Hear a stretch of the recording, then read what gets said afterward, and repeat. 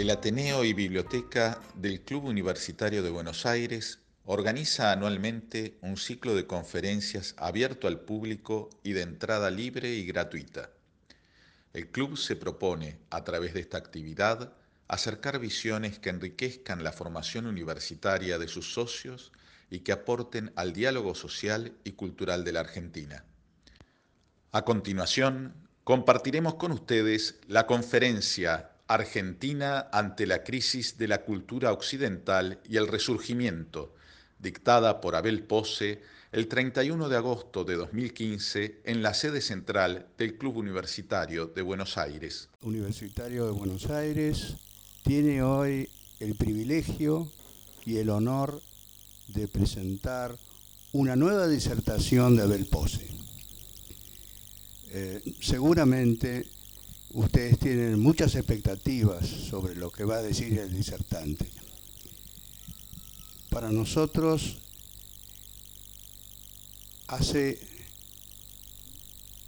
el año pasado, tuvimos el privilegio de oír una conferencia y seguramente hoy vamos a paladear una nueva. No les quiero demorar más y los dejo con el conferenciante. Muchas gracias. Muy buenas noches. Me place aceptar esta invitación de la Comisión Cultural del Cuba, del club del que fui socio hace mucho tiempo y tengo los mejores recuerdos.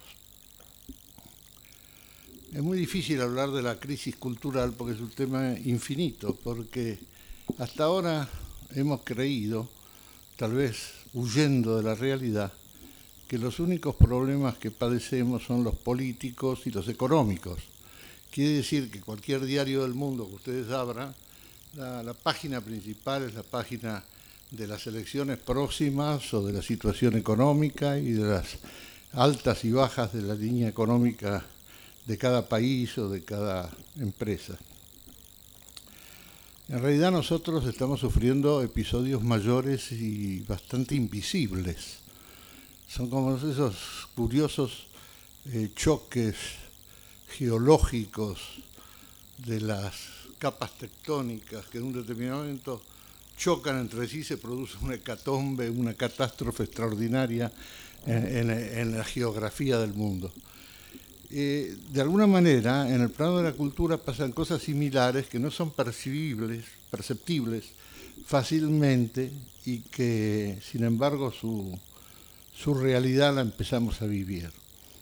Yo diría que nosotros estamos viviendo sobre nosotros, sobre los de esta generación, de los hombres de la cultura occidental, que es la que podemos abarcar para explicarnos y comprendernos mejor.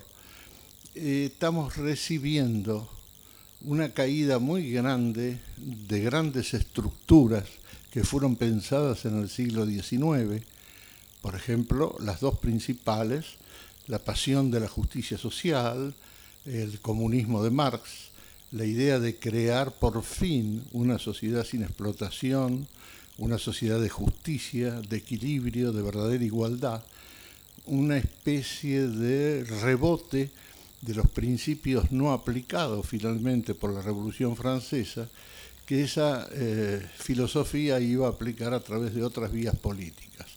Es evidente que el marxismo fue una de las ideas madres, una de las ideas fuerzas que movilizó al mundo occidental.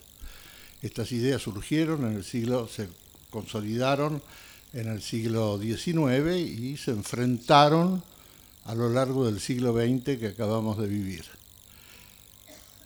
El otro episodio, la otra gran idea madre, es la opuesta, la que recibe de la Revolución Francesa también los elementos no cumplidos, o sea, la libertad creadora, la libertad empresarial, la libertad de palabra, la libertad institucional, el orden institucional de las sociedades y digamos que esta idea que reúne la economía con la política y la cultura es en cierto modo el pensamiento de Adam Smith y todos los grandes economistas que fueron creando el Occidente contemporáneo.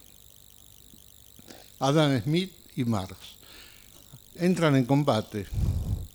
El mundo, el siglo XX ha sido para nosotros un siglo de hecatombes, el siglo que se esperaba que la cultura de los hombres, la tecnología, los avances del conocimiento, las recomendaciones morales, porque otra cosa no se puede decir, terminaron en guerras espantosas en un siglo que es verdaderamente olvidable y que va a ser inolvidable porque en el fondo los siglos no los elegimos nosotros y en la corriente del tiempo van determinando la vida sin que podamos situar bien las zonas en que reaparecen los problemas o desaparecen.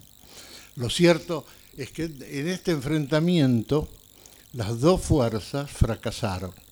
O sea que en el mundo hoy, en el siglo XXI, nos encontramos con un mundo que económicamente, visto desde el punto de vista del liberalismo, de las sociedades donde se recomendaba hasta hace 40 años que cualquier pueblo que permitiese la libertad de comercio, la libertad de palabra, el orden institucional partidario, el sistema electoral, ese país iba a progresar e iba a alcanzar el nivel de vida de cualquier otro que lo tuviese, omitiendo particularidades que han sido determinantes.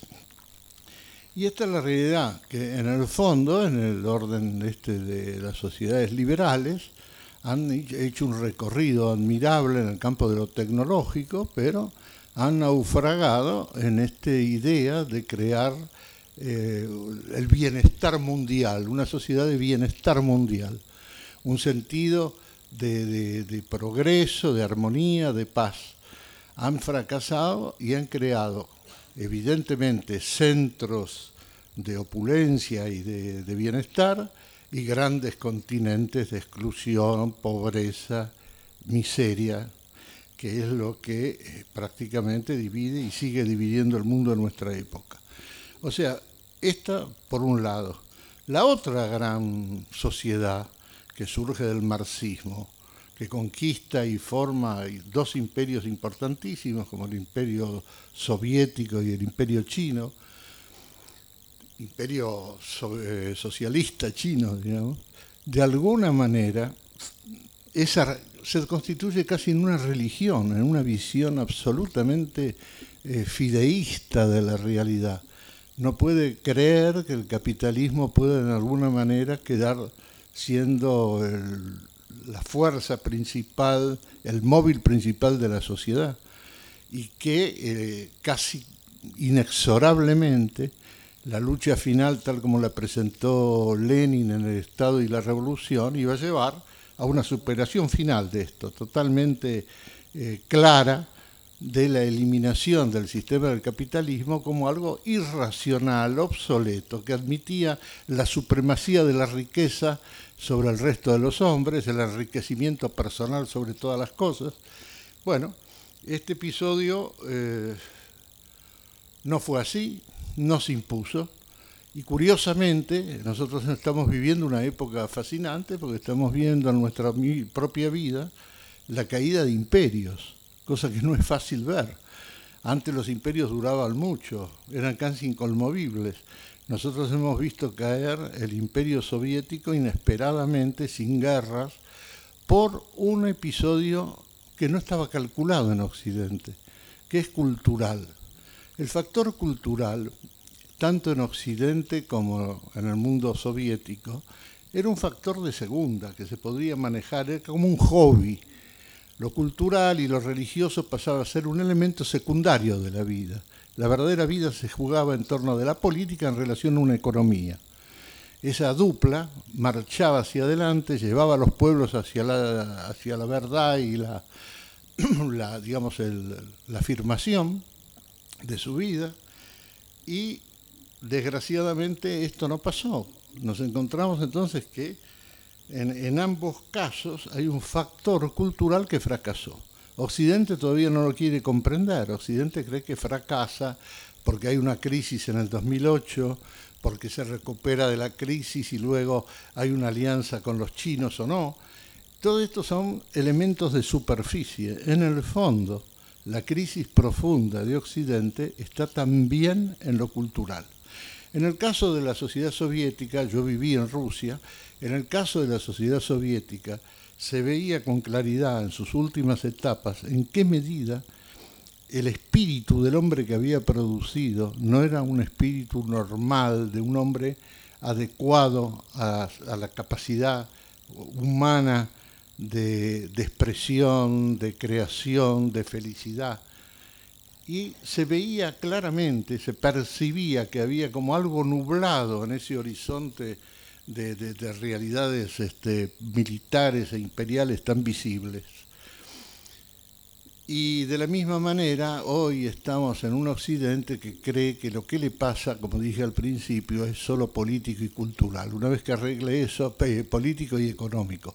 Una vez que arregle eso, lo demás va de por sí. Y estamos en una gran crisis que es en esencia cultural. Lo que está pasando es simplemente o complejamente el abandono de ideas, de formas de vida, de creencias, de factores que habían llevado a la sociedad occidental a producir individuos felices en una extensión muy, muy grande, creadores, es la sociedad que impulsó la tecnología a un punto extraordinario y al mismo tiempo fue produciendo una sociedad muy quebrada en el aspecto cultural. Hoy lo vemos en todas las sociedades europeas, y mismo en Estados Unidos, hay una crisis muy grande que separa las viejas generaciones de las nuevas.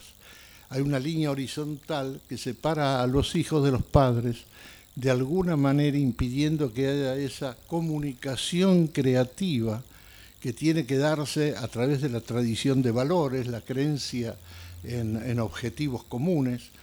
Se disocia el pueblo generacionalmente y no solamente por vía de las clases o de las situaciones sociales o las creencias políticas.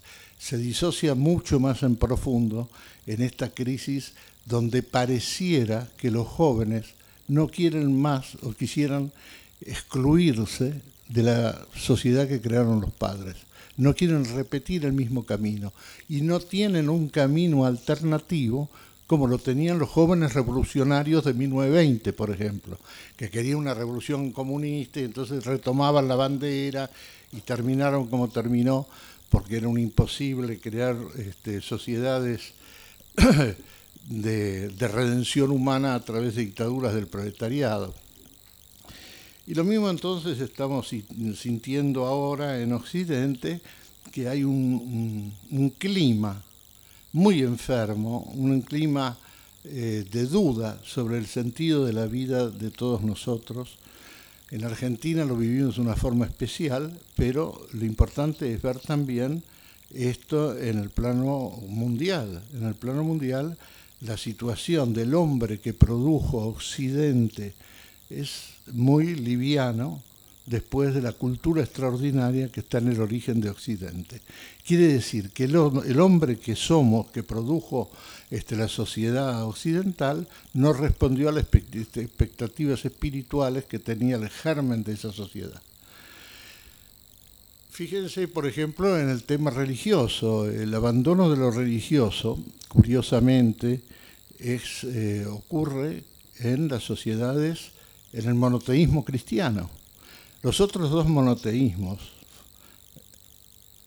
el islámico y el judío, son monoteísmos muy firmes, que siguen creyendo en sus dioses absolutamente.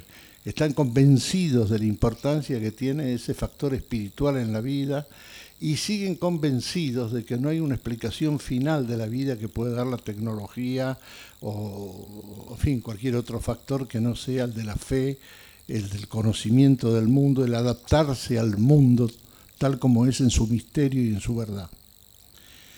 Este episodio de lo religioso, en Occidente digo, el cristianismo no lo pudo vivir porque la Revolución Francesa embistió precisamente contra la creencia de lo religioso, imponiendo la religión de la razón, como ustedes saben, y negando definitivamente el episodio religioso, poniéndolo en segundo lugar, excluyéndolo, y poniendo la política, la economía, en el factor principal de la vida. Lo religioso es opcional, lo religioso es secundario, y en el fondo los hombres de la sociedad occidental, no solamente por lo religioso, sino por otros factores de que la sociedad no interpreta nuestro yo profundo, hemos quedado muy golpeados frente a la realidad. Somos muy neuróticos. Y en realidad hemos creado una sociedad neurótica. Así se llama, por ejemplo, las sociedades más avanzadas, el caso de la sociedad en Estados Unidos, por ejemplo, se acusa a sí mismo de ser una sociedad neurótica. Esa neurosis de una vida que responde a valores exteriores y deja en oscuro todo nuestro yo profundo de cada individuo, es una vida donde termina siendo el psicoanalista la persona más importante de la sociedad. Hay que curar al individuo que creó la sociedad feliz, digamos, y es una paradoja. Y hablando de paradojas, miren ustedes lo que ocurre en Francia. Francia decreta el laicismo. Hacia Jean-Luc Ferry, hacia principios del siglo XX, enumera las razones, puntualiza la idea de que lo fundamental en una sociedad es el trabajo escolar, la familia, todo muy bien, pero en la escuela no puede haber la presencia de lo religioso. La escuela tiene que estar exenta de lo religioso. El laicismo se creó precisamente para crear, digamos, superar exclusiones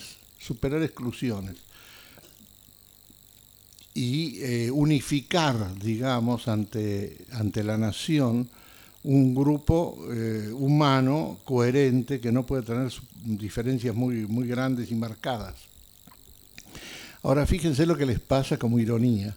Hoy en Francia el problema que tienen es querer ser laicos, porque el grupo islámico de Francia es un grupo que le llamamos grupo porque por una forma de expresión, pero son 5 millones de personas, y 5 millones de personas muy convencidas de su religión, que exigen entonces que el hijo, cuando se educa, tenga la posibilidad de expresar todos sus factores religiosos como los elementos principales de su vida. Francia en este momento está viviendo, digamos, el golpe, la puñalada que quiso aplicarle al tema de la formación cultural excluida de toda dimensión superior religiosa. Estamos entonces en un mundo bastante loco donde nosotros estamos recibiendo en nuestras espaldas la quiebra de todos estos factores que venían de lejos históricamente y que hoy ya no se manejan bien. Las sociedades actuales no pueden ser capitalistas solamente, no pueden ser felizmente capitalistas como como la sociedad norteamericana de Hoover y de los años 20, ni las sociedades socialistas pudieron llegar adelante más que con el fracaso de sus sistemas. Yo creo entonces que estamos en un momento difícil, muy especial y muy difícil de salir, porque no hay respuestas. No hay filosofías de salida ante la crisis y ante la decadencia occidental. Occidente está en decadencia, se muestra esto en los problemas de la familia. La medida mayor para Toynbee, para Gibbons, para cualquier gran tratadista de la decadencia, la medida mayor de la decadencia es la incapacidad de reproducirse, de creer en la reproducción de su grupo. Y esto se ve fácilmente en toda Europa, donde la familia con un solo hijo ya no es un problema solamente de la China revolucionaria, sino que pasa en toda Europa. La familia de padres separados, de padres que no deciden formar una familia, donde la educación del hijo tampoco está dada a la escuela orgánicamente como pasó en las sociedades comunistas. Así estamos en un momento extremadamente difícil porque se está formando una generación que ni participa ni niega. Generalmente cuando hay una negación se afirma un nuevo camino alternativo a la realidad de la sociedad tal cual está compuesta. Y aquí no pasa. Acá el camino alternativo no existe y entonces estamos en un clima de fea disolución donde impera la fuga hacia la droga, que es la peor que nos puede pasar, la fuga hacia la frivolidad, la rebelión ante los padres, la falta de respeto de la sociedad de los padres. Y entonces la sociedad fue perdiendo su sacralidad, sus zonas de respeto que le dan coherencia. Al mismo tiempo vivimos en Occidente esta ilusión tremenda de la tecnología y no nos damos cuenta que la tecnología está alentada en una carrera demencial de producción precisamente por un sentido mercantilista. Es el factor mercantilista que está actuando con tanta fuerza que la tecnología no tiene límites, se fabrican necesidades de todo tipo y todos nosotros somos las víctimas de creer en las necesidades, esas necesidades. Este es otro tema importantísimo que hace que el filósofo Finkielkraut, hace poco yo escribí este tema en un artículo de La Nación, donde Finkielkraut dice: ¿cómo hacemos para parar esta locura? ¿Por qué hay que seguir produciendo todo? ¿Por qué vamos a cubrir el resto del mundo de una capa de cemento, con hoteles cuadrados, la sociedad de los aeropuertos, como dicen, donde todo es igual? ¿Por qué tiene que ser todo igual, las ciudades todas iguales? La particularidad nacional, en el fondo, es la respuesta a lo que pregunta Finkielkraut. Se ha perdido la creencia en las particularidades regionales y nacionales. Entonces hay un igualitarismo estético y tecnológico que está arrastrando al mundo a un mundo sin necesidades queridas por la política ni queridas por los pueblos, sino impuestas por la moda, la propaganda incesante, lo que hay que hacer. En fin, creo que por acá hay, digamos, una de las explicaciones de esta crisis que para pararla exige un poder político que ya no existe. Normalmente, si nosotros recordamos bien, hace pocos años, 20 años, un político de Estados Unidos podía frenar episodios científicos o técnicos, biológicos, en fin, lo que se quiera, podía frenar aquello que significase un serio desvío de la vida de la sociedad en la que vivimos. Hoy día el político no tiene la fuerza de enfrentar a un factor supremo que se robó la soberanía final de las organizaciones sociales y nacionales, y que es el factor del ultrafinancierismo unificado internacionalmente, ya sin país, sin responsabilidad y sin el contrato natural entre el empleador, el productor, el propietario, el empresario con el trabajador. Se ha roto un resorte importantísimo para la justicia social, para el equilibrio de la sociedad. En este momento no hay una quiebra por la cual el factor productivo supera a la democracia política. Los presidentes suben, se piensa, al poder para representar a los pueblos que lo eligen. La decisión final, como decía Carl Schmitt, la decisión final la tiene el que puede decidir en última instancia. El que decide en última instancia en la sociedad occidental es ya el mercado, el poder mercantilista, el poder productivo y el dinero. Quiere decir entonces que estamos en una situación particularmente grave, porque hasta ahora y durante siglos nos habíamos manejado el nombre de la política.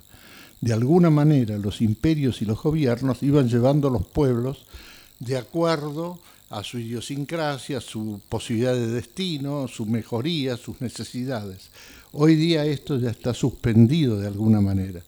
Cuando vemos la asociación entre China, por ejemplo, y Estados Unidos, es algo que nos llama mucho la atención. Fíjense ustedes que China, después de 6 años de la muerte del líder comunista máximo que crea el país comunista chino, Mao Zedong, 6, 7 años después hace un viraje rarísimo, económico, que no podemos interpretar.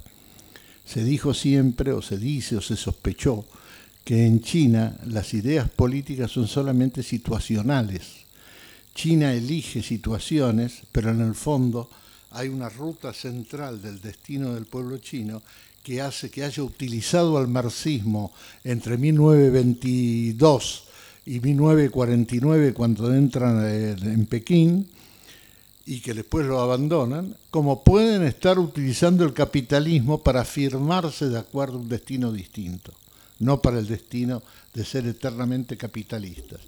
Y en este sentido también me parece que corresponde decir que también ellos tienen la idea de que el hombre que están produciendo es un hombre que es peligroso, porque a medida que hay zonas como Shenzhen, la gran zona productiva, económica, moderna de China, desde Shanghái hacia el sur, es una zona peligrosísima en el sentido que para ellos es el fin de sus tradiciones, de su equilibrio como pueblo, porque son muchos pueblos en equilibrio los que se juegan ahí.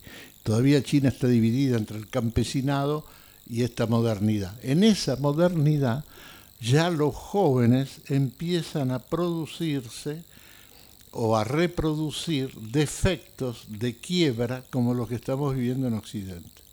Y esto preocupa particularmente a los chinos. Los chinos no creen en la democracia, porque son 1.400 millones, y si vemos lo que pasa en las democracias, como algunas, con 30 o 40 millones de habitantes, imagínense lo que puede pasar en China si la democracia se desvía.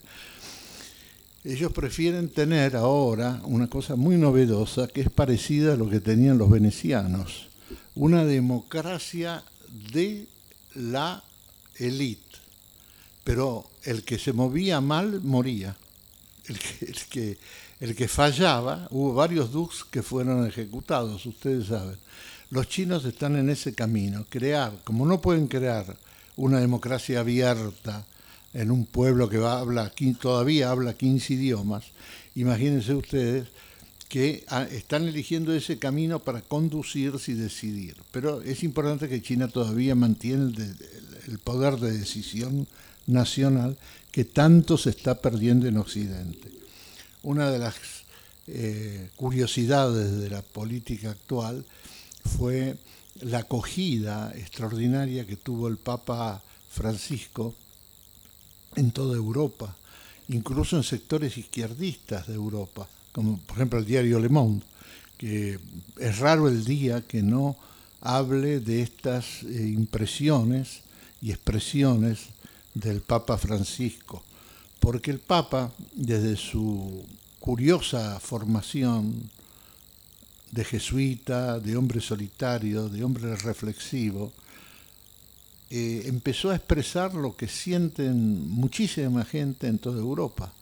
Primero, que estamos en vías de manos de un capitalismo mercantilista desencadenado, que ordena y desordena las sociedades, que el poder político es blando, es evidente en toda Europa, no hay la decisión que había en otras épocas, la decisión para llevar y dar solución a las cosas.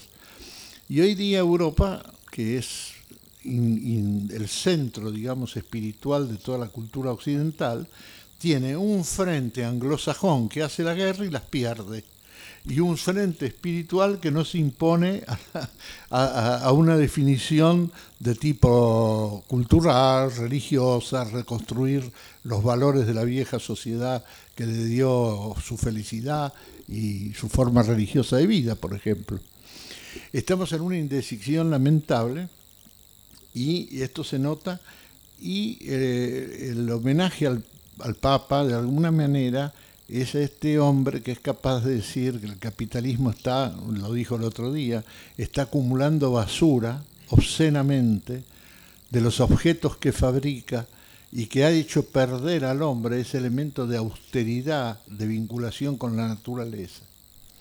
Y aquí vamos a un posible y extraño, y no sabemos qué desenlace pueda tener, a un posible enfrentamiento entre esta super sociedad secreta sin secretos, esta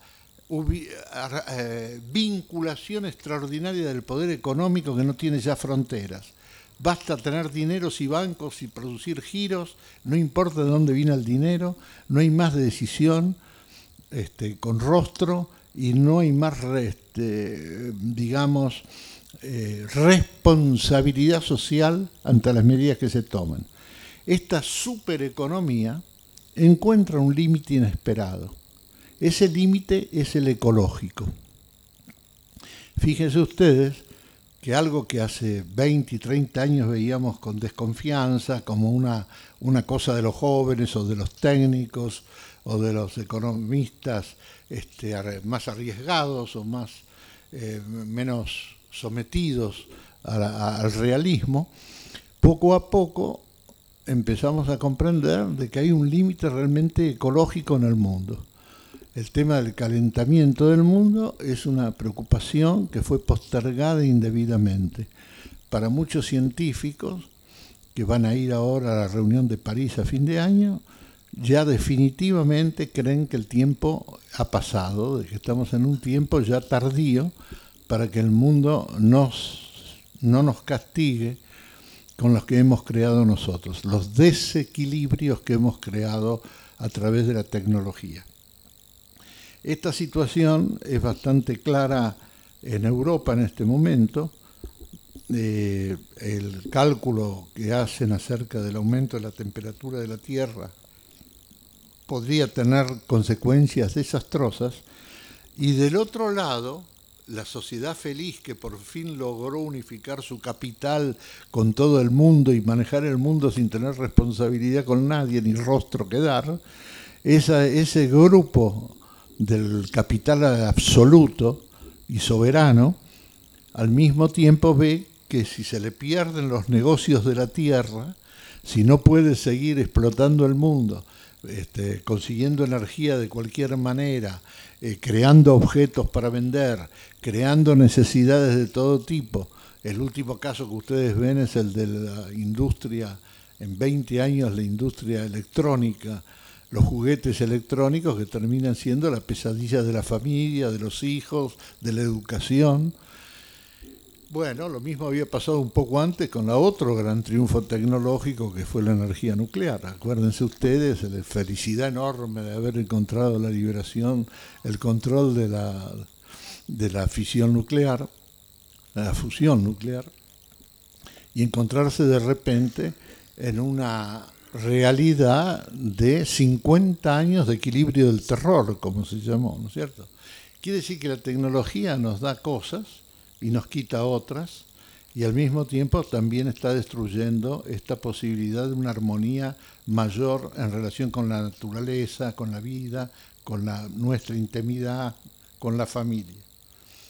Yo creo que este problema de la cultura occidental es el más notable que hemos vivido en muchos años, porque es una sorpresa. Todos los conductores, las dirigencias económicas, culturales incluso, y políticas, no imaginaban jamás que iban a tener que responder a un problema como el desastre ecológico, solucionarlo, observar que hay un desequilibrio de tal manera en las finanzas, en el financierismo exacerbado, que termina con el poder político de los países.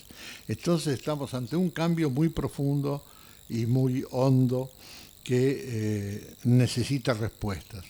Una de esas respuestas se decía, usando el filósofo Finkelkraut, usa una palabra bíblica, mejor dicho, del Nuevo Testamento, que es katejón, que quiere decir en griego el dique.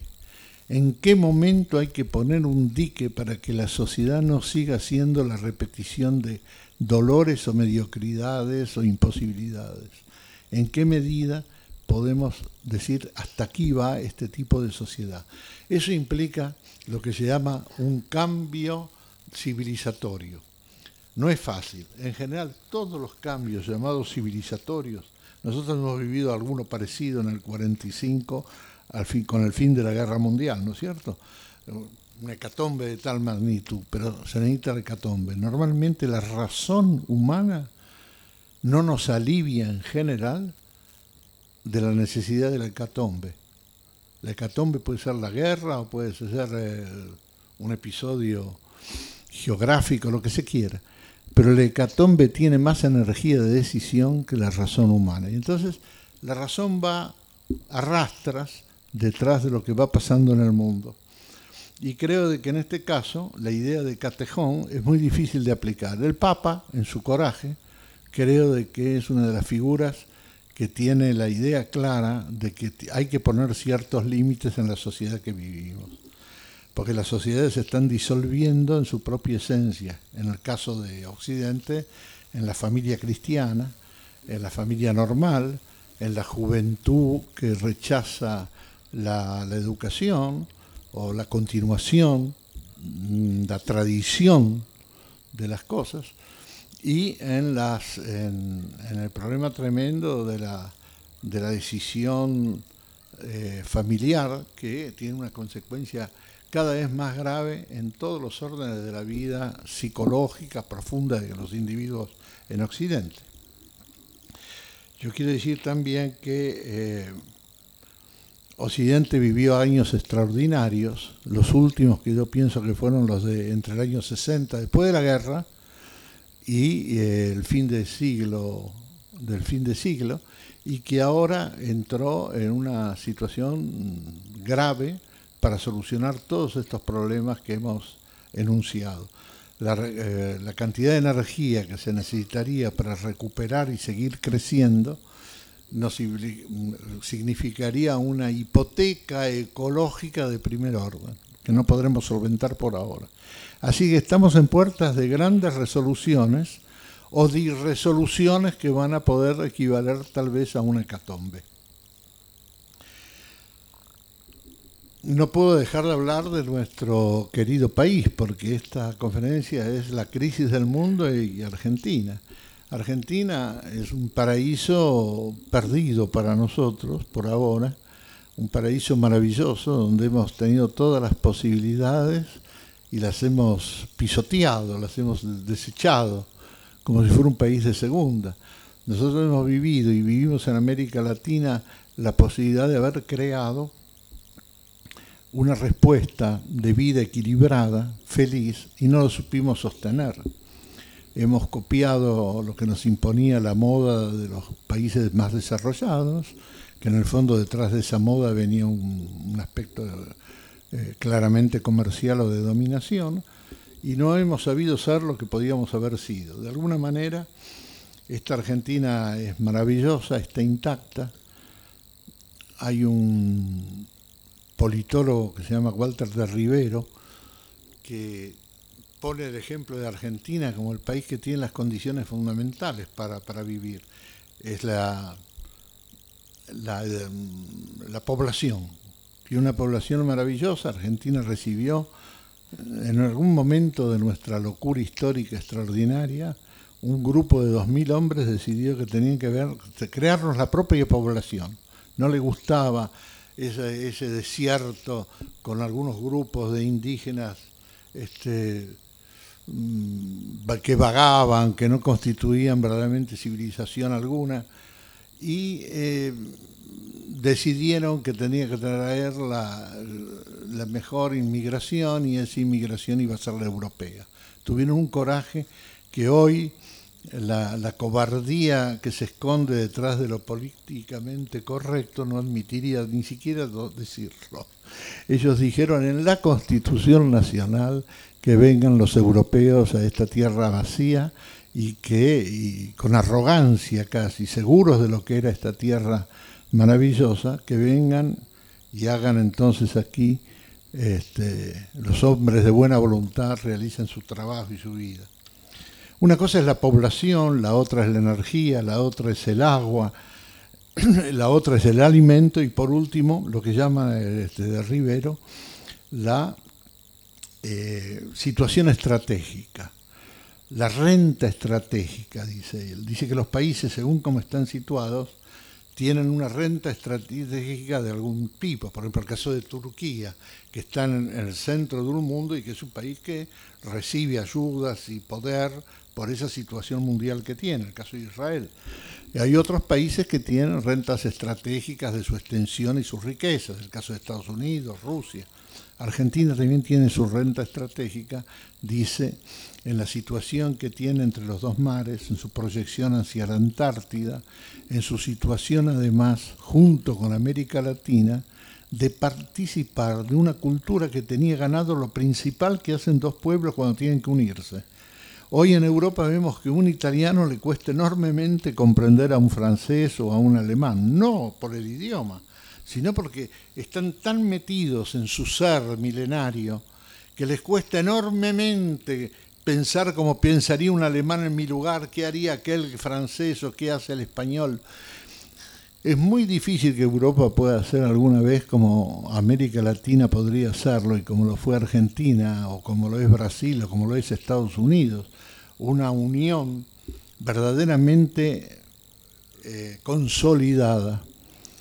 En cambio, Argentina tiene la posibilidad con América Latina de crear una zona de vida que no sea la zona de vida alienada que propone la tecnología, lo que hemos criticado, lo que hemos visto como que está que tiene un horizonte agobiante, el tipo de la vida moderna, las necesidades, las exclusiones, la carrera por ser, el hecho de tener que trepar a una pirámide, el hecho de tener que correr como el burro detrás de la zanahoria. Es una sociedad demencial esta.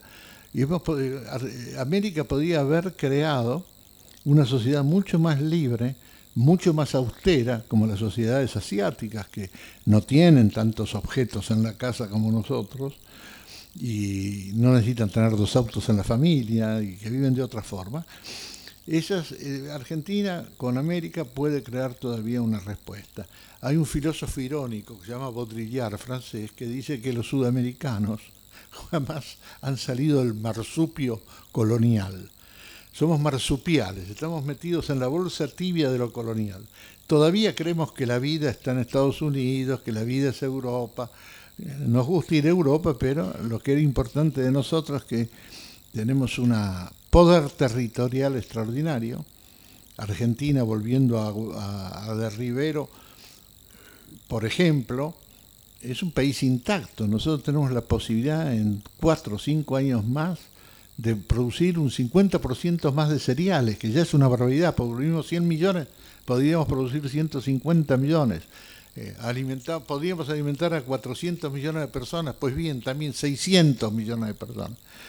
Argentina tiene más proteínas en el Atlántico alienado y usurpado que en las vacas. Las proteínas del mar continental son tremendas. Tenemos una proyección hacia la Antártida que es muy importante. Argentina tiene una población vital de primer orden. Nosotros, el segundo acierto de los constituyentes nuestros, aparte del de la inmigración, fue que realizaron una inmigración que llegó a la Argentina y nos enseñó todo. El que enseñaba no era el que traía la cultura, supongamos un hombre educado, un inmigrante que haya tenido formación superior o media. El abuelo ignorante, el abuelo analfabeto, en la mesa, lanzaba valores. De ahí viene la vida argentina. Yo empiezo a sospechar que mientras anduvo, porque esto estaba subestimado, nosotros creíamos que los criollos éramos los que movíamos la sociedad, los que hacíamos las casas maravillosas, sí, pero la vida verdadera del poder argentino ha sido esos valores que segregó el abuelo inmigrante en la mesa, que no pretendía imponerlos, porque los decía con la humildad del que no sabe leer y escribir, pero lo dio como ejemplo de vida. Lo dio como ejemplo de palabra, como ejemplo moral, como sentido de familia, como un sentido discreto de lo religioso, porque no era una impositiva la vida religiosa de esa. Y los hombres estos que venían de varios orígenes distintos cada uno en su esfera dio lo mejor. Y hubo un señor extraordinario que se llamó Sarmiento, que se dio cuenta de que estos hombres extraordinarios operaban en sus familias, en su casa, metidos en su hogar, trabajaban 12 o 15 horas por día para poder sobrevivir y enriquecerse como lo hicieron, pero los hijos se los robó Sarmiento. A todos los hijos los hizo argentinos. A las 8 de la mañana tenían que estar en cualquier pueblito de Buenos Aires, en cualquier lugar de las grandes ciudades, en cualquier lugar de la Argentina estaba el colegio que izaba una bandera a las 8 de la mañana, con guardapolvo blanco. Eso fue Sarmiento. Hizo la nación argentina con sentimiento nacional, lo creó Sarmiento en la escuela. Nosotros somos más hijos de la escuela y de nuestros abuelos inmigrantes que de otra cosa.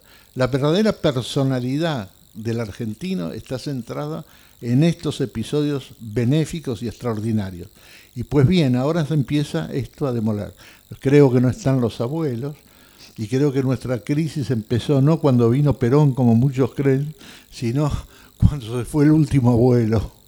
Y que entonces, desde entonces, Argentina es una sociedad muy desequilibrada, muy en disolución. Es como si hubiera tenido una unidad de vida feliz que recordamos todos de nuestra infancia, esas nochebuenas de familia, esa Argentina inefable, con libertad en el sentido muy amplio, con una clase obrera con sus sindicatos organizados. Cuando lograba trabajar mandó el hijo a la universidad, hecho único. La revolución de la mujer en Argentina, en toda Iberoamérica, la mujer a partir de un determinado momento tiene una presencia cultural, profesional, llenó las universidades. Quiere decir entonces que esta Argentina maravillosa no la tenemos que ver solamente a través de la evocación nostálgica, sino que tenemos el derecho de empezar a reproducirla, de hacer la palabra griega, el catejón, el dique. ¿Por qué vamos a tener que seguir así? ¿Por qué vamos a tener que tener una juventud como un proletariado musical que anda por cualquier lado y que si puede pescar alguna droga se la pesca? Pues estamos en puerta de grandes enfermedades sociales y la principal de ellas es la droga.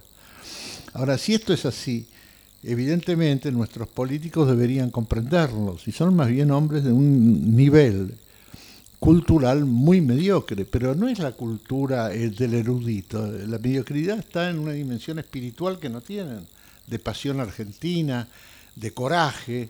No tienen coraje para decir lo que estamos diciendo normalmente nosotros, y lo diríamos si estuviéramos tomando un café.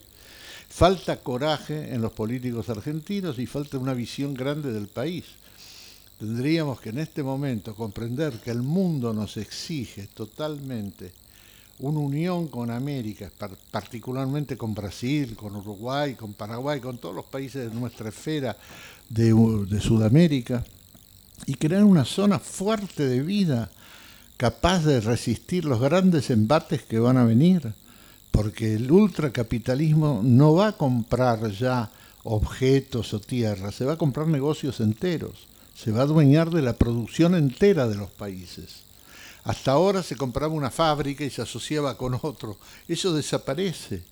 Y ahora va a ser verdaderamente las grandes sociedades económicas del mundo se van a adueñar de los negocios de cada país, van a dejar vacíos, vamos a ser todos un gran proletariado mundial de alguna manera. Eso se vio prácticamente en África y creo que es un proceso lamentable, pero justamente en América Latina no hay duda alguna que tenemos la posibilidad de crear una zona seria de calidad de vida y al mismo tiempo de respuesta a estos problemas económicos. Yo creo entonces que quiero hablar por último, volviendo un poco al tema mundial, del enfrentamiento religioso que ahora se está produciendo entre el islamismo y la sociedad occidental. Lo que está ocurriendo es precisamente lo que hemos hablado largamente desde el comienzo, que es un problema cultural. Yo cuando viví, yo fui encargado de negocios en Israel tuve 3 años, y conocí Arabia y Egipto mucho, he ido muchas veces, y entonces puedo decir que la frontera de ellos no es porque se opongan por una frontera por razones económicas solamente o políticas, es una frontera de desprecio al hombre occidental como portador de un virus maléfico de amoralidad. Es feo decirlo. A mí me lo dijeron ellos alguna vez. En una ocasión en el Cairo, un diplomático, yo le comenté que había observado que cuando pasaba un extranjero a veces había alguno que decía algo o escupían, cosa curiosa, pero no al que pasaba, sino un gesto como de desprecio raro, nunca había visto yo. Y me dijo, lo único que puede explicar esto, me dijo este hombre, es que en nosotros lo peor que puede tener alguien es haber negado a su propio Dios. El Dios que construyó tu sociedad no lo podés negar. Y el Occidente está haciendo eso. Allí yo comprendí en ese momento en qué medida la frontera es el miedo a toda una forma de vida que nosotros creemos que es feliz y exitosa de los jóvenes con la marihuana en el bolsillo, con la guitarra eléctrica. Estamos creando una zona frívola de la vida, negativa, y ellos lo saben. Digamos, prácticamente, desde la frontera del Mediterráneo oriental hasta el mar de la China, usted encuentra gente que está mucho más relacionada con la naturaleza, con la gravedad de la vida que nosotros. Nosotros estamos creando una vida frívola, superficial, interesada, de esclavos felices, que nos creemos felices. Y siguiendo entonces con este tema, diría que el enfrentamiento que pueda haber es muy grave, porque la irritación del mundo árabe, islámico, después de las 5 guerras perdidas por Estados Unidos, por los anglosajones, digamos que en el Medio Oriente diría Somalia, Irak, ahora Siria y en fin, son guerras, Irak 2, porque fueron 2 guerras las de Irak. Este elemento ha creado una irritación tremenda y definitiva frente a Occidente. Entonces ustedes verán en qué medida en la prensa se transcriben episodios horrorosos. Ellos viven su religión con la misma energía tremenda con que la vivió el cristianismo hace 4 siglos, no ahora, cuando invadía los países, cuando fue con las cruzadas y cuando declaró la organización de la Inquisición. Las religiones, cuando creen en sí mismos, son muy peligrosas, se afirman demasiado. Y entonces ellos están en una etapa de afirmación con el justificativo que tienen ellos para ellos de que Occidente es una frontera de amoralidad, de corrupción y corrosión de la vida normal. Bueno, por ahora no les digo nada más que decirle que tengo una gran esperanza con nuestro país. Creo que lo que nos puede salvar no son los dirigentes tan mediocres que vemos en el horizonte, sino la fe en nosotros mismos, la idea que tenemos, que no es una ilusión, un gran país humanamente lleno de posibilidades y de energías poco desarrolladas, tan frenadas las energías del pueblo argentino, y este país puede pegar un salto para poder crear el milagro de conducirse bien y recuperarse. Yo hablando con el señor Braja hace un rato, yo le decía que lo que podemos esperar, ponía el ejemplo norteamericano en 1944, cuando muere Roosevelt, el peor momento de la guerra, todavía están desembarcando, estaba Roosevelt todavía, pero ya, y sube un hombre al poder que es un señor que tiene una tienda de camisas, que había quebrado, que pertenecía para uno de los dos partidos políticos, que era un hombre bueno, pero que se lo conocían en la diputada como un diputado que trabajaba bien, y se llamaba Truman. Y ese hombre tenía que decidir terminar la invasión de Europa, tirar la bomba atómica en China. Y ese es un pobre hombre.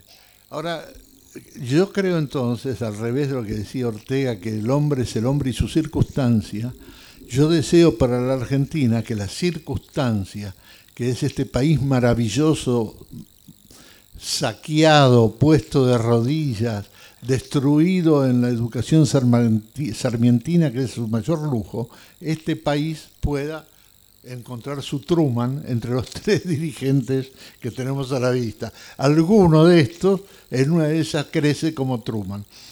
O sea que las circunstancias crea al hombre a veces y lo agiganta. Ojalá eso, pero lo que yo creo de que nosotros somos ya conscientes que no podemos ir más abajo, que tenemos que recuperar la familia, no puede haber este episodio de división generacional, esta especie de extrañamiento, estas formas vergonzosas de vida política. Así que yo creo que la Argentina tiene tales calidades que todavía van a prevalecer sobre tales infamias. Muchas gracias.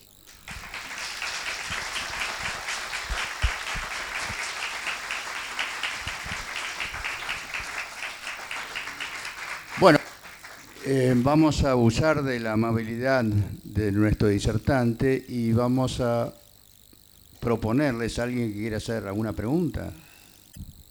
Sí, buenas noches. Yo le quería preguntar, por lo que entendí de lo que nos explicó y lo que yo he vivido también, la religión tiene mucho que ver en esto de no caer en la crisis cultural.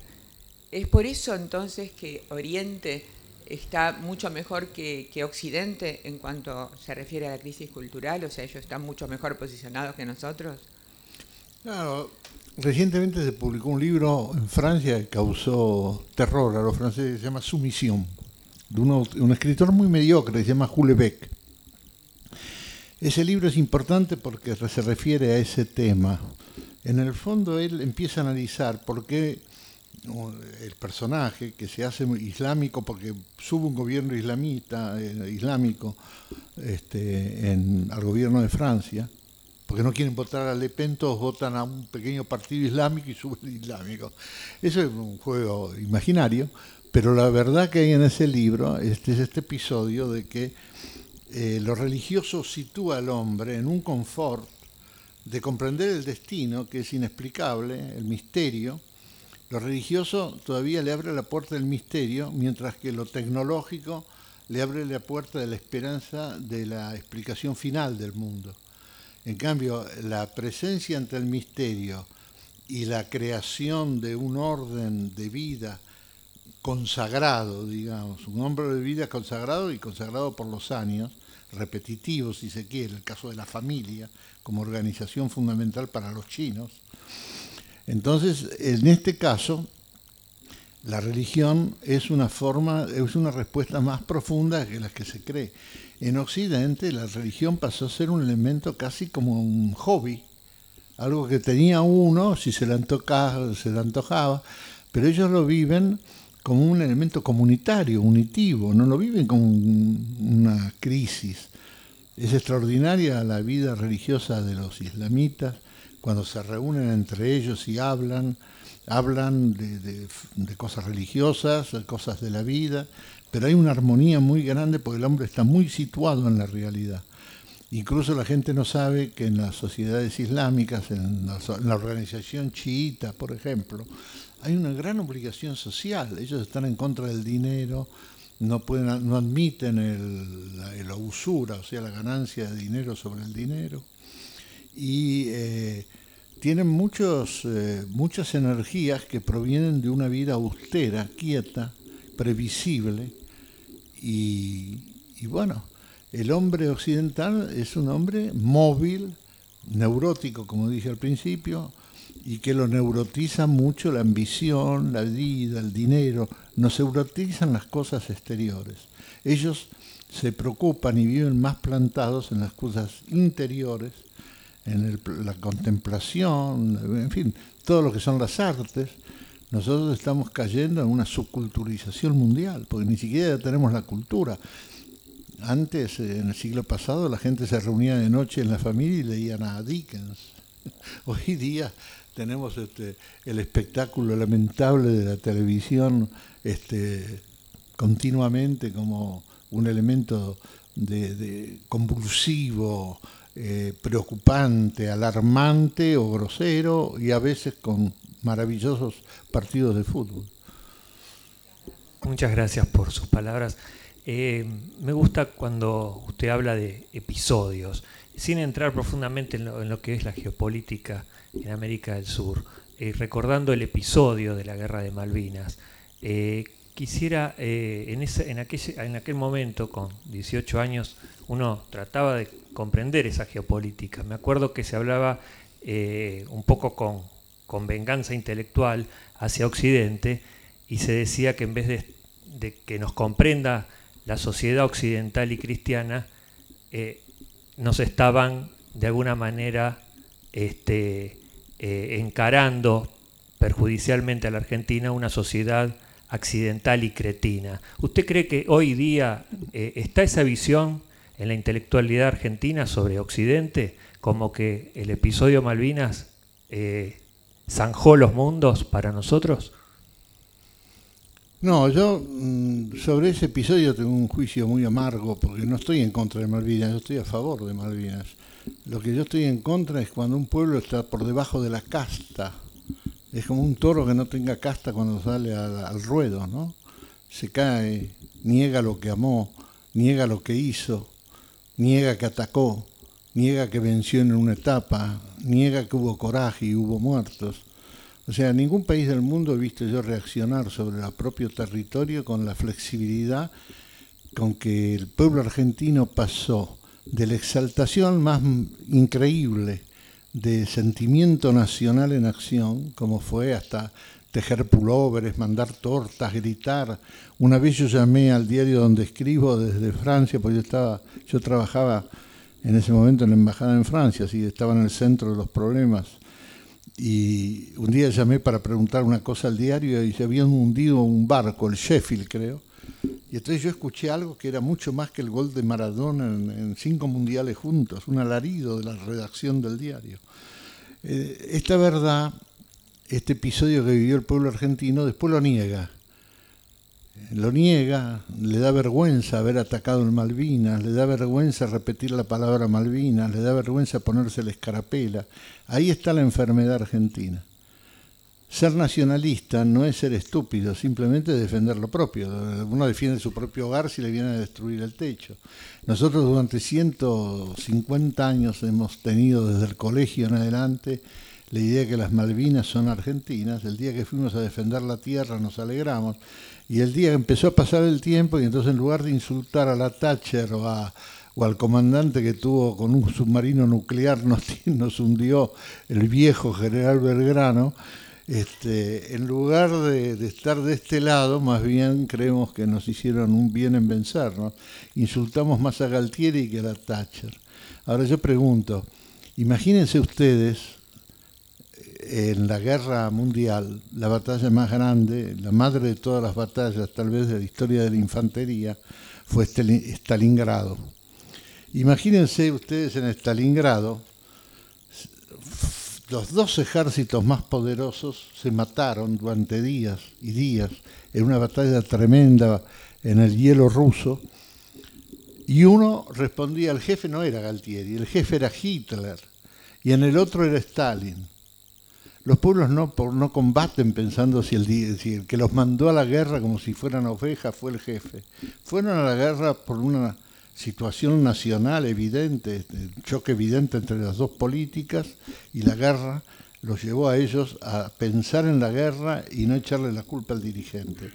Los argentinos con la palabra Galtieri terminan eximiéndose de los alaridos que yo escuché cuando llamé al diario aquella noche. La gente estaba con la guerra de Malvinas y fue un momento alto de sentimiento argentino. Lo niega ningún país del mundo. Yo cuando estaba en Israel, por ejemplo, he visto a los palestinos, el heroísmo palestino, es una cosa increíble. Cómo estos hombres se rehacen de bombardeos, de privaciones, y siguen luchando por lo suyo. Ahí yo tuve en Malvinas la sensación de que era un país que tenía poca casta el nuestro, poco coraje, un país blandón, como son un poco los políticos. Y Japón es una maravilla, es un país perfecto, es un país que vive todos sus valores, vive sus tradiciones, y desde el año 70 prácticamente hizo una revolución increíble tecnológica y se impuso en el mundo. Después le toca el mal, Fukushima, por ejemplo, el episodio del tifón tremendo, y el pueblo japonés muere. Hay hombres que van y mueren sabiendo que van a morir para entrar y apagar el centro nuclear, ¿no? Quiero decir, con Japón son países inalcanzables, ¿no? Son países donde la cultura milenaria se hace forma de vida cotidiana, con una educación, un respeto por sus tradiciones, su multiplicidad de valores, su sentimiento religioso profundo, su budismo zen, y al mismo tiempo todos los dioses que uno quiera, ¿no? Que uno pueda creer, se deifica todo. Por eso le digo, se deifica todo lo que uno quiera, pero al mismo tiempo la multiplicidad concuerda en una sola cosa: estamos ante el misterio de la existencia, estamos ante el misterio del cosmos. Es inútil que sigamos mandando flechitas como los chicos, o sea, una sonda admirable tecnológicamente que se posa en un planeta lejano, y a ver si en una de esas le pegamos a Jehová o a Dios y escuchamos un gemido por el pinchazo que le mandamos, y entonces vamos a comprobar que existía Dios. Es tonto todo esto. La tecnología tiene el final de servir al hombre. Ahora, cuando lo esclaviza y le hace pagar el auto en mensualidades que no tiene, bueno, estamos en una sociedad exigente y difícil. Los japoneses creo que son una sociedad admirable. Yo conozco muy poco Japón, pero conozco más China. Estuve 2 veces en China. Y en Japón, cuando visité el templo de Kioto, los colegios, me gusta ir a los colegios a mí, ¿no? Y encontré una perfección así inalcanzable. Y se lo va a decir cualquiera que haya vivido en Japón un tiempo. Buenas noches. Antes que nada le agradezco ser optimista. En Argentina ser optimista es ser cache, digamos. Bueno. Es graciosa nuestra idiosincrasia, así que le agradezco el optimismo. Leí su libro El Gran Viraje hace como 15 años, creo. ¿Cuál? El Gran Viraje, puede ser, hace 15 años. Quiero ser más optimista aún. Vino un interregno de 4 años. Después vino una generación nueva de políticos. Desde Salta vamos a ofrecer el nuestro, que es el actual gobernador salteño, y vendrán otros de 45 o 50 años. Así que le agradezco el optimismo. Comparto con usted. En Latinoamérica, no lo citó a Evo Morales, es un fenómeno. ¿A quién? Evo Morales. Es un tipo formidable. Yo escribí en La Nación sobre Morales. Ajá. Bueno, así que le agradezco el optimismo, y preguntas para hacerle tendría 20, pero me reconforta su optimismo y se lo quería agradecer personalmente. Me alegra que usted hable de Morales, porque él transformó un país que tenía el 80% de sus nacionales, eran gente de quinta, y había una minoría urbana y una minoría en Santa Cruz que mandaba el país desde su eficiencia, su sentido de modernidad. Pero el verdadero país quedaba atrás, y lo transformó con un éxito económico, y esto es muy raro. Lo que hizo Morales es una cosa que los argentinos subestimamos todo porque no estamos informados. Hay cosas que nos parecen serán siempre las serias. Lo que puede pasar en Bolivia no es seria. Es uno de los gobiernos más fascinantes de nuestra región, para mí. Ante todo, ya que surgió esta palabra optimismo, yo considero que, sin llegar a ser una cuestión semántica, sería bueno hacer una diferencia entre la palabra optimismo y esperanza. El optimista es aquel que espera sin hacer nada de su parte. Es el pasivo que quiere que verdaderamente las cosas salgan. Tal vez sea una persona que usa cábalas. Yo creo que la posición activa, la posición comprometida, tiene que ser esperanzada en la medida que hay posibilidades de lograr cosas mejores. La Argentina creo que tiene las condiciones para poder lograr cosas mejores, en tanto y cuanto dejemos de ser optimistas y empecemos a tener una actitud esperanzada y activa. O sea, comprometernos nosotros con cada una de nuestras acciones. Y fundamentalmente, si usted hablaba y utilizaba la palabra crisis, señor Poses, yo diría que no sé si estamos en una posición de crisis. Yo no creo que la Argentina esté en crisis. Si estuviera en crisis, se estaría cuestionando lo que le pasa. Y justamente lo que nos pasa es que no nos cuestionamos lo que nos pasa. Y lo que no funciona, porque así lo quisieron nuestros mayores, no esos abuelos al que usted se dirigía, sino los maestros de unos años atrás, es que se perdiera el espíritu crítico. Nada se cuestiona, todo se da por hecho, al punto tal que hemos llegado a la situación que nos encontramos con un amigo y nos dice, ¿qué tal, cómo te va? ¿Todo bien? Con lo cual nos cierra la posibilidad de decir, no, no nos va bien, nos está yendo mal, ¿y qué podemos hacer para mejorarlo? O sea, nos está fallando justamente esta cosa dinámica, comprometida, y tener en cuenta que todo silencio implica complicidad. Creo que somos cómplices todos un poco y nos tenemos que hacer cargo de que lo que estamos pasando y lo que nos está ocurriendo y lo que nos va a seguir ocurriendo si no reaccionamos es que vamos a terminar siendo responsables de cada una de las cosas que este país tan rico va a tener que padecer. No, yo no le pregunté. Yo le agradezco su pregunta, sus ideas, y creo que sí, que estamos fatigados, el pueblo argentino está fatigado, no cree, no tiene convocatorias políticas para encenderse. El pueblo argentino se enamora siempre y trasciende un poco la razón política y va hacia el amor político. Y nos falta en este momento eso. Nosotros somos un país de brazos caídos. La mala noticia del día es buena porque tapa la mala noticia del día anterior. Es la única bondad que tiene. Pero somos grandes asimiladores sin respuesta personal de lo que pasa. Eso se debe a que no tenemos partidos políticos y se debe a algo mucho más grave. Hemos sido muy felices. Todos nosotros hemos vivido en nuestra profesión, en nuestra vida, en nuestro amor, en nuestros sufrimientos, pero privadamente, como mónadas que no se van a tocar, que no tienen que unirse, que no tienen que enfrentar nada. Hemos vivido en un país que casi era como un milagro, y lo lógico era que más o menos nos fuera bien dentro de los avatares de la vida. Pero no hemos sido responsables políticos nunca desde tiempos ya lejanos. No hubo partidos políticos que hayan continuado en los últimos 20, 30 años, que haya continuado en nosotros la obligación de expresarnos, de participar, de conocer a los dirigentes mejores. Los partidos políticos generalmente no tienen mucho valor, pero tienen uno solo, que ponen en evidencia a los hombres durante muchos años en un grupo. Entonces se sabe el que es un macaneador, el que es serio, el que trabaja, el que tiene buenas ideas, el que enseña y el que no tiene mayor importancia. O sea, el partido político es un filtro para el poder. Hoy día estamos en manos de paracaidistas de cualquier tipo, hombres que uno no sabe por qué aparecen un día en la televisión y dicen yo me presento de presidente, él decidió ser presidente, y bueno, es así.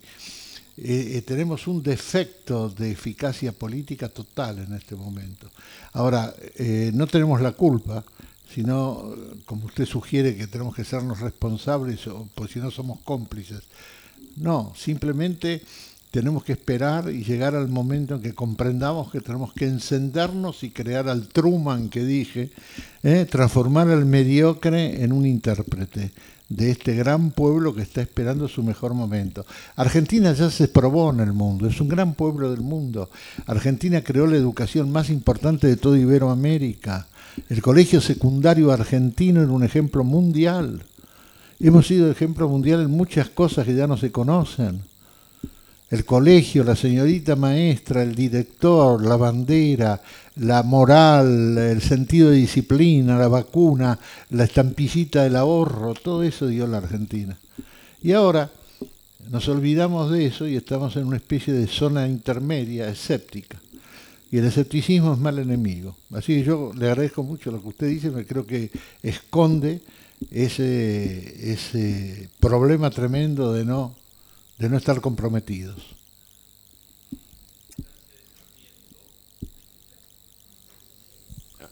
Refirió ahora sí, la circunstancia de Sarmiento me parece con mucho acierto en cuanto a que le robó a los abuelos los nietos y los hizo argentinos. La primera consideración, cosa que le pregunto, si usted considera que eso lo hizo sobre la base de un elemento que diría indispensable para poder lograrlo, que fue la excelencia. Hoy no tenemos inmigración europea, va a ser muy difícil que la podamos tener en las condiciones en que nos encontramos. La inmigración que hoy existe en la Argentina es sobre países vecinos que por otra parte se encuentran o se sienten raleados, nosotros los raleamos y ellos nos ralean a nosotros. Y forma parte de lo que se está calificando como la brecha dentro de la sociedad.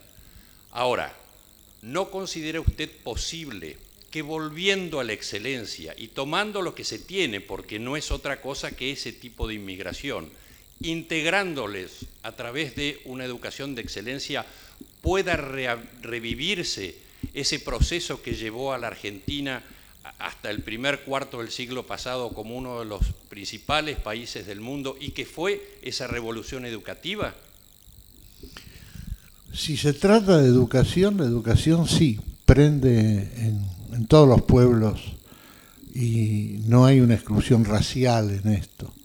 Los pueblos sudamericanos tienen esos vínculos de acercamiento ya, que van desde el idioma, que es el elemento primero de una relación posible, y evidentemente el segundo es la educación. Argentina, en fin, con su propia fuerza de argentinos debería emprender eso y sin perjuicio de extenderla a quien quiera de la multitud, de gente que viene y que vive en Argentina precisamente porque cree que es un mundo mejor. Así que yo creo de que eso es factible. No centraría el problema en que si son los sudamericanos que vienen a Buenos Aires o a la Argentina, sino que pienso simplemente que este es un problema educativo, como la única carta que nos queda es cómo entrar y superar toda esta anomia, esta falta de coraje, dejarse estar, como dijo la señora, abandonarse a un pacto de resignación. Y bueno, con la educación, lo que puede encender a la Argentina de nuevo es la educación.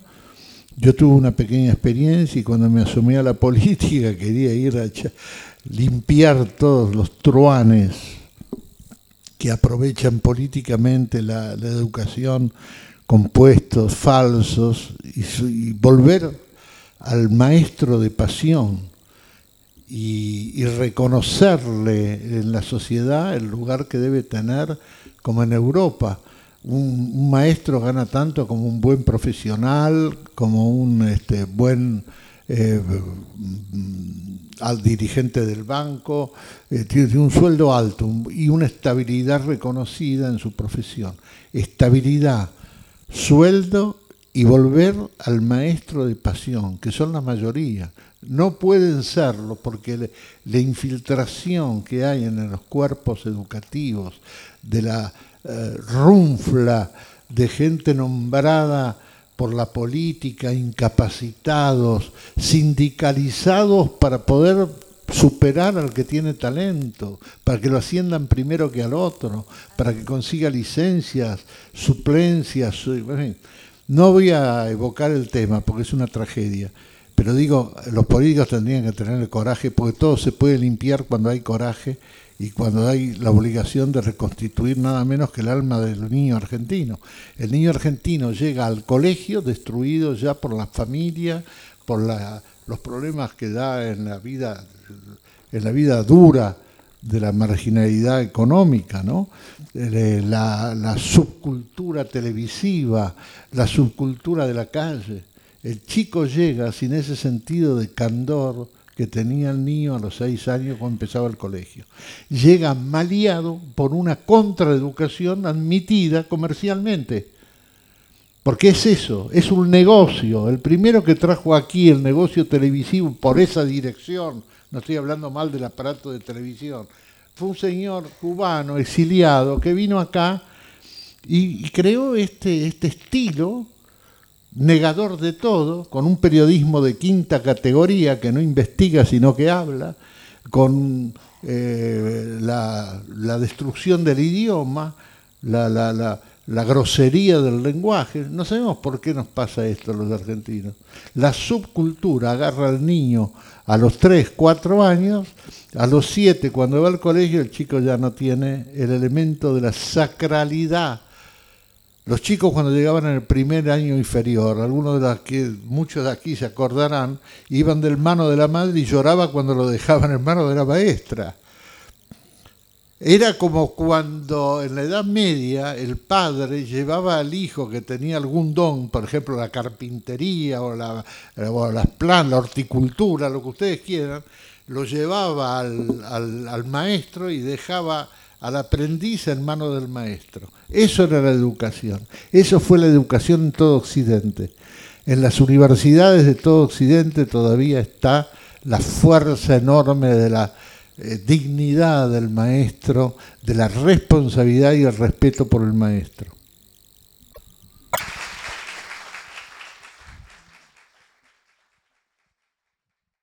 Para conocer nuestras próximas conferencias o escuchar otras conferencias online, lo invitamos a visitar la sección de Ateneo y Biblioteca en nuestro sitio web www.cuba.org.ar.